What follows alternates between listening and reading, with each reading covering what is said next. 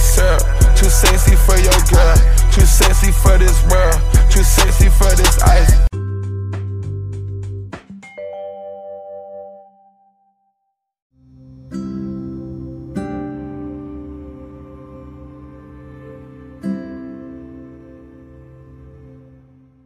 Now, I guess I'm this side, by the way, the writer-director of Bound.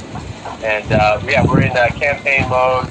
We figure we got another 20 days or so, 20 days and plus change, to give this all we got. So we're kind of locked in with our outreach and everything. We've set everything up the last 2 months for success. Mm-hmm. And now we're just doing the dirty work, you know, making all the phone calls, making all the texts, reaching out to as many people as we can. Mm-hmm. Because everything's set up, so all we need to do is get people to go to the campaign page and see what we have. Right. And that sells itself. So I'm not, when we reach out to people, we're not even like, hey, can you do this? Can you contribute? We're just like, hey, if you could just check out this page, we'd appreciate it. Because we know if we can get our eyes on the material and the marketing that we've done so far, that'll do all the selling for us. That's kind of how we believe it goes. Okay. What's good, y'all? SWEETLUCK'S bar fight. Talking about no holds bars. We go in. We get drunk, drink vodka, talk shit. We do everything. Everything. Fuck around, make it bang. You know what I'm talking about? SWEETLUCK'S bar talk. No longer. SWEETLUCK'S bar fight. St. Ides vodka, whiskey, wine, kush. Explicit, very explicit everything. We gonna go hard this year. You heard? SWEETLUCK'S bar fight. SWEETLUCK'S bar fights. You heard?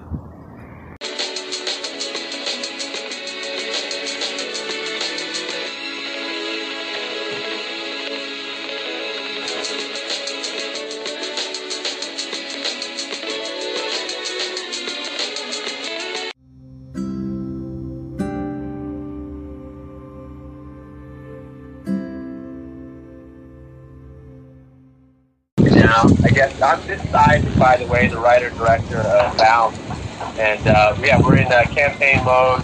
We figure we got another 20 days or so, 20 days and plus change, to give this all we got. So we're kind of locked in with our outreach and everything. We've set everything up the last 2 months for success. Mm-hmm. And now we're just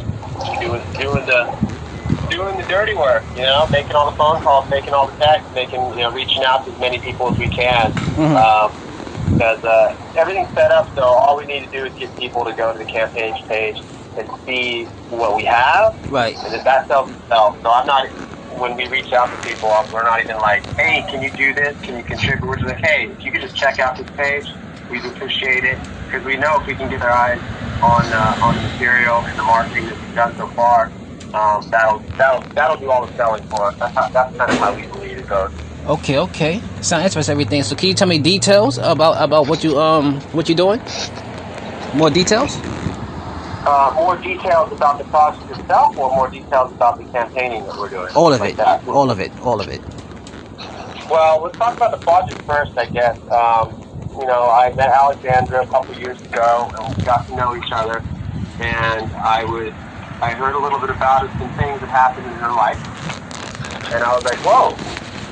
And I was really surprised because I was like, man, those people that have had these types of things that I've met, other people that I know, they weren't so well put together. They're a little bit falling apart. And I'm like, you seem like a pretty strong, confident individual, mm-hmm. and I said, you should tell your story. And she said, no, I want to act and I want to do a fantasy project. And I said, no, you should tell your story. She said, why? Why? Nobody wants to hear my story. And I said, because your story is particular to you that other people resonate with, because they may not have gone through the exact same things that you have, but they've felt hardship and they've needed to figure out ways to get past certain things that have caused sadness or trauma in their life. And this can be uplifting to them or inspiring to them at the very least.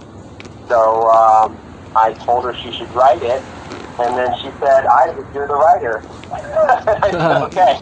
Good. So when we did quarantine, I was working on some projects, and I said, and I had another project that's a little more expensive. It's like a $3 million movie that was getting a lot of buzz about it. But we're a young company, and even though that project itself won some awards and this and that, and it's been passed for a really big company, we decided the best thing we should do is to write a new story, a new project that is under $500,000 or $500,000 max. And so I said, you know what, I'm gonna lock down. I'm gonna focus on this.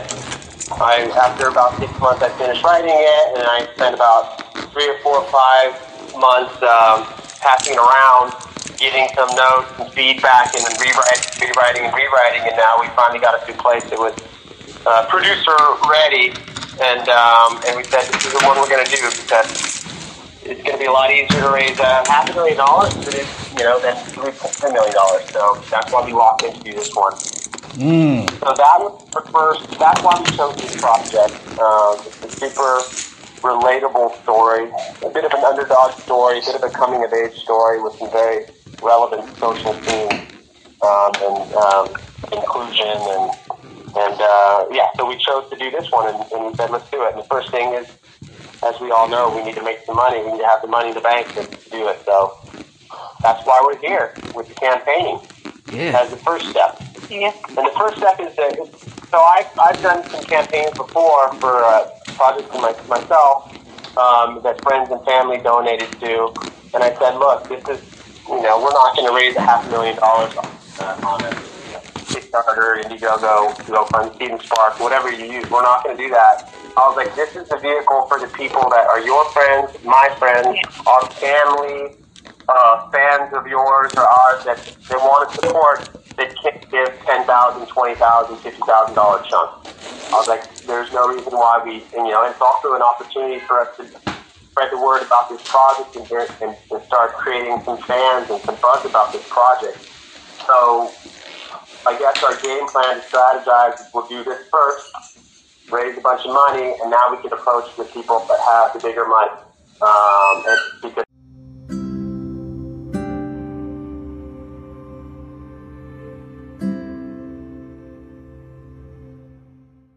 some buzz about this project. So I guess our game plan to strategize is we'll do this first, raise a bunch of money, and now we can approach the people that have the bigger money.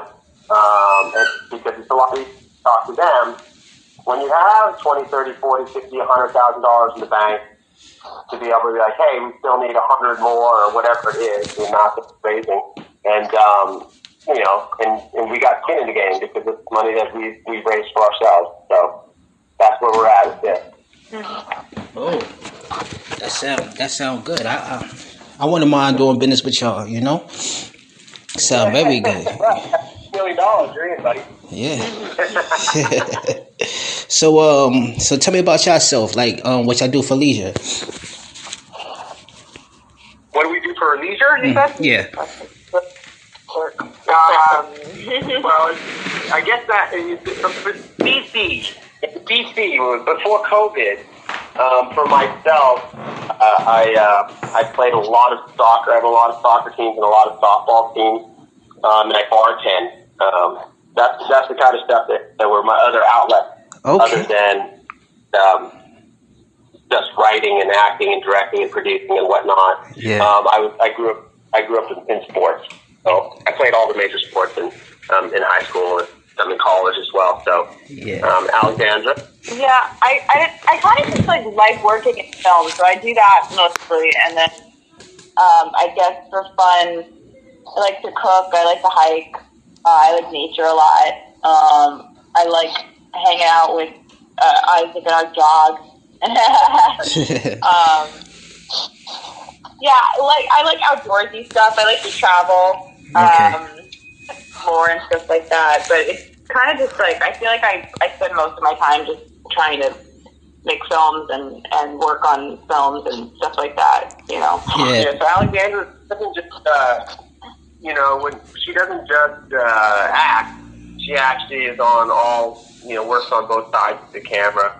A lot of directing, assistant directing, all different sides. She just likes to be in the room with all the whoever it is making stuff, but she does love her outdoors, which you'll find, bits and pieces of things like that that's infused in this movie Bound that we wrote.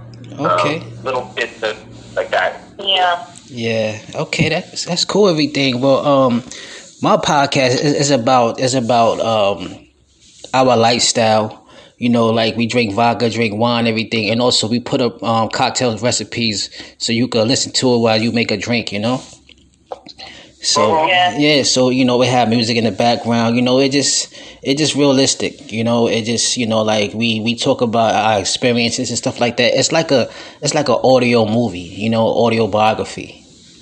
I definitely send you the link if you didn't check it out. It's a bit vulgar, but it's real. It's like I've worked in New York City bars for 15 years or something like that, so I get it. I just literally got off 3 back-to-back Zoom bartending sessions, teaching cocktails to people. So I'm all about. We know all about that. Most of us have worked in the bar industry for a long time.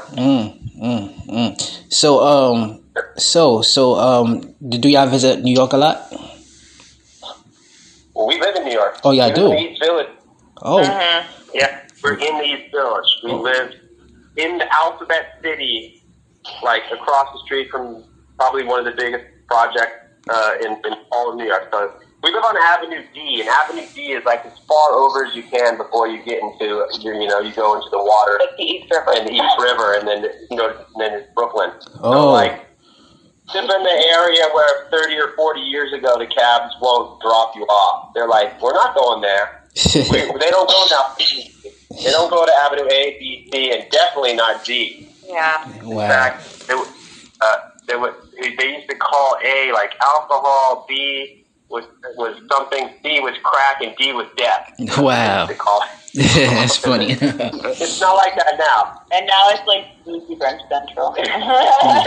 So because I heard the city, like since this COVID situation, it been like I Am Legend, like you barely see nobody. Is that true? When it was the first month, it was in the first couple months, we could ride our bikes down Fifth Avenue or Broadway or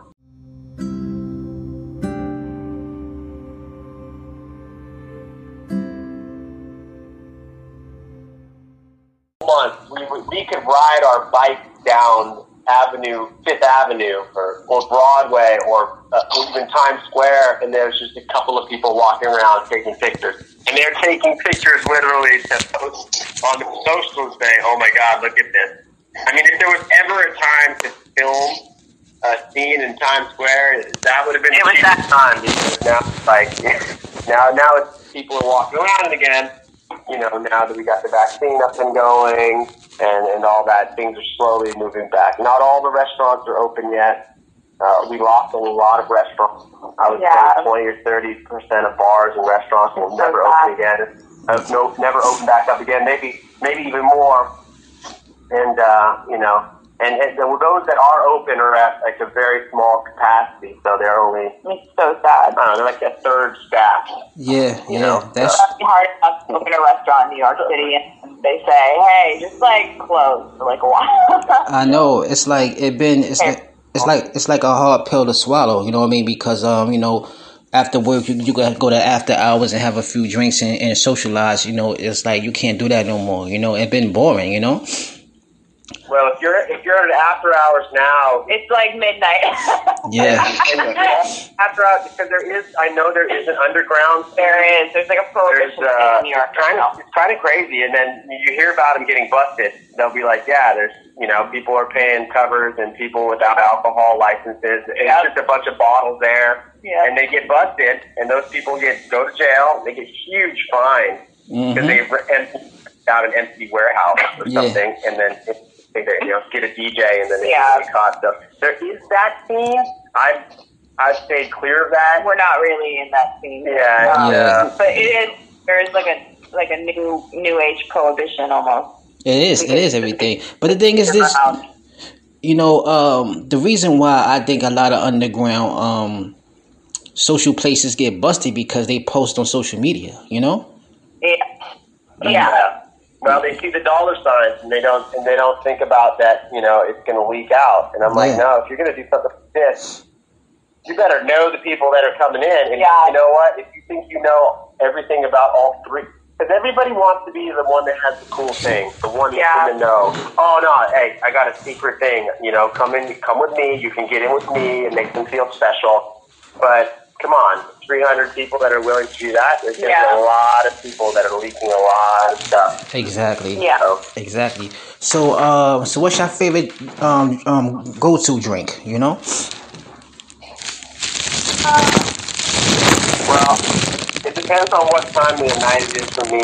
I like to start off with this mezcal cocktail, mezcal margarita, something like that, or some variation off that. Right. By the end of the night, I'm drinking whiskey. I'm drinking rye, neat, no ice, no nothing, just in a rock glass by itself, some type of spicy rye with soda water back on the side. Wow. Soda water.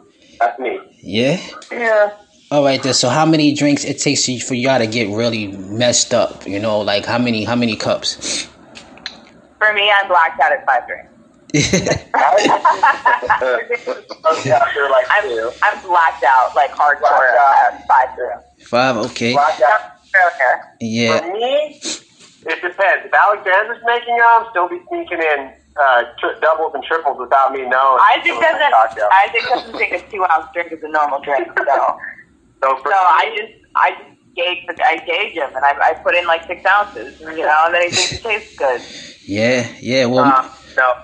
Back in the day, I would do double digits all the time. Mm-hmm. Now it all depends on if I've worked out before, how much I've eaten. Mm-hmm. But I'll do double digits and I'll be fine. Yeah, I'll still do double digits and I'll be. You can't. Yeah, you can. I'll be okay. Okay. How about another thing too? Let's go to the wine category. So, what's your favorite wine? So I like red Zinfandel. Okay. You? For me, I don't like canyony tart wines. I don't like super fruity wines. I like really dry, earthy wines. The old wines, old world wines. Right. French Bordeaux and stuff like that. Okay. That's kind of my style. Okay. Well, I drink Cabernet Sauvignon. It's very relaxing. It helps. Cabernet Sauvignon.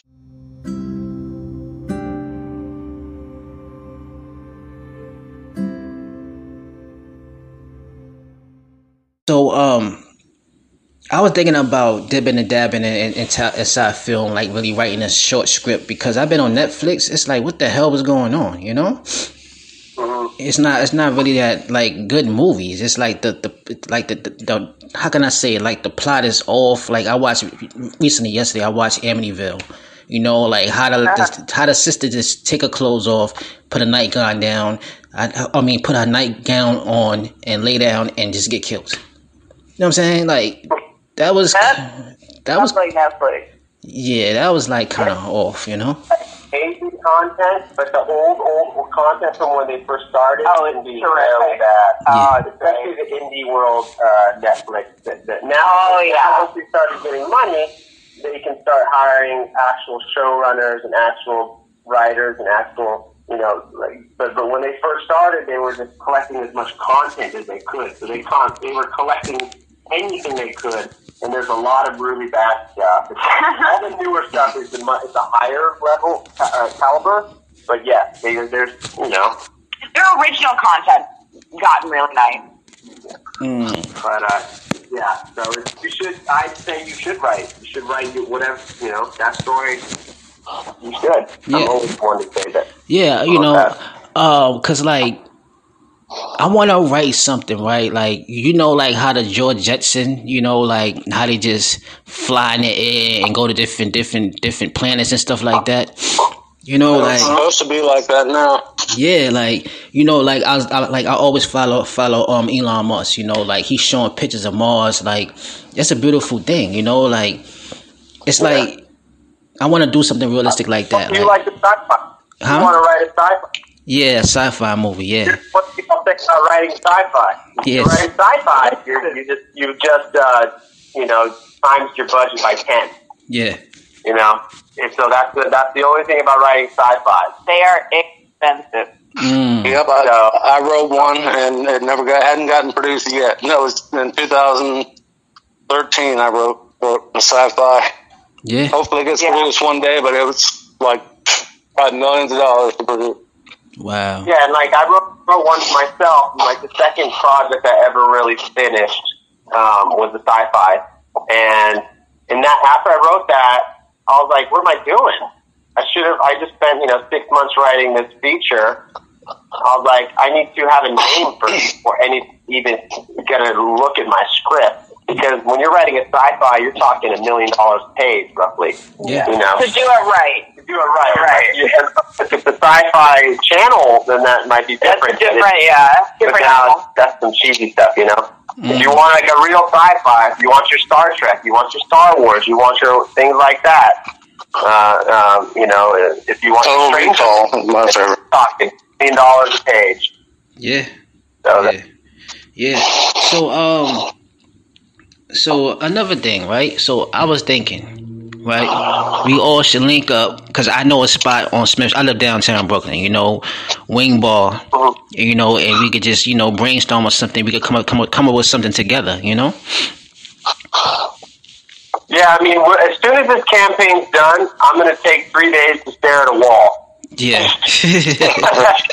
Putting in 16 hours right now, sometimes 18 hours of outreach and staring, we don't feel like real people right now. Yeah, I actually feel like I'm neglecting my dog, so I'm going to take 3 days where I don't do anything on the computer, and then I'm going to, Don't hang out with them. then let's find a time when we can sit down and we can drink some Cabernet. Mm-hmm. I have a friend in downtown Brooklyn too. He lives on Hoyt Stonehorn. Okay. He's here too, so we can all connect. Oh, definitely.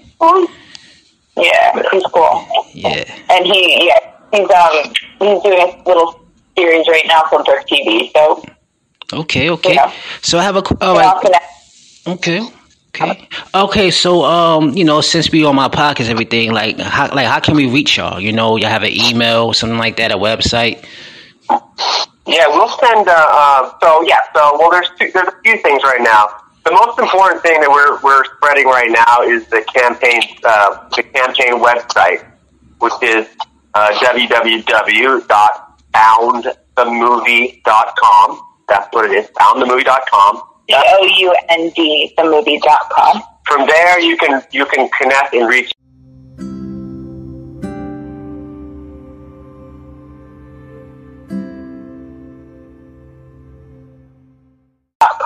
From there, you can connect and reach out to me directly through there. Yeah, and we can all connect. Okay. And then as soon as that's done, because that's where I'm living right now, so I will definitely see that message. But also we can connect through Saul as well. Yeah. Okay, definitely. So, yeah, it was a pleasure from hearing y'all. The SWEETLUCK'S ball fights. I definitely will text you the link. Y'all can check it out, stuff like that. I hope y'all enjoy it. So thank you. So you want to give a little shout out? Anything? Anybody want to give a shout out? Yeah, I'm giving. All right, this is Saul Block, screenwriter, director, producer, and I'm starting a campaign myself. I've been up the last 3 nights. I'm about to drop it, and you can reach me on my Facebook, at Saul Block, screenwriter, director, producer. I'm at Saul Block Casting as well, and blocksaul@gmail.com. And you can also reach me at melvinkremsky@gmail.com. Okay. So I definitely send y'all a link, and I appreciate y'all supporting the SWEETLUCK'S ball fights. It's like I feel loved. You know what I'm saying? So I hope to see y'all soon. All of us connect. We could do something together. Yeah, let's definitely connect maybe early April. Okay, definitely. Yeah. And I might be coming to New York in May as well. So. Okay. Oh, okay. So just let us know. Yes, definitely. So y'all have a wonderful evening, a good night, and thank y'all again.